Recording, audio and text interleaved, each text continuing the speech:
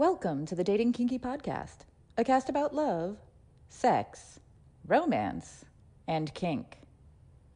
What a crazy week. What a wonderful week. Last night I was interviewed by Mallory and Mickey of the Casual Swinger Podcast about dating kinky and our upcoming event, International Kinky Women's Day. A full day of free webinars with amazing women and others from all over the web talking about the women in kink and the kink in women, coming up on March 8th of this year. And as happens so often, when I checked my writing topic for today, it felt spot on. I do so love when that happens. The sexual divide, a rant. I had not realized how different the sexual experience of men and women could be.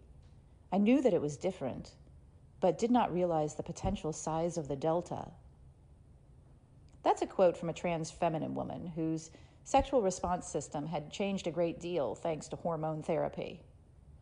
And I'm glad she got to experience that and that she's living the life she's dreamed of. However, what about the many different ways that this has been said over and over in media and books and everything was not clear before until she experienced it herself. As a cis woman, I've always known that there is a big divide between how most cis men experience sex and orgasm and how I do.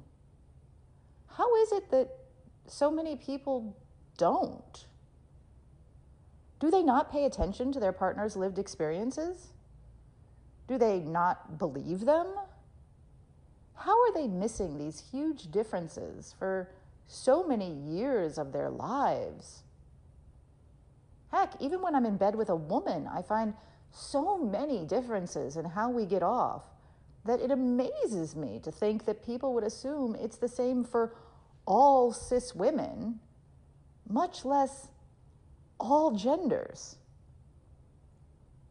Let me be clear. I'm not saying that any experience is intrinsically better than another, nor am I saying that all people of any gender are poopy buttheads who don't get it. I am saying that if you don't yet realize that others' sexual experiences are different than yours, possibly radically different, perhaps because of their gender, perhaps because of how their brains work, or perhaps because their body uses different hormones than yours or uses hormones differently, maybe it's time to start asking and watching and experimenting and believing. Thank you for joining me today. If you loved this episode, please share it with others who would enjoy it. And please do join me at datingkinky.com. It's built by Kinksters, for Kinksters, poly, queer, trans folk, and anyone not quite vanilla. And it's free. Find me on FetLife as Nookie Notes, and on Twitter, Pinterest, YouTube, Facebook, and Medium as Dating Kinky. Have a kinky day, and I'll catch you next episode.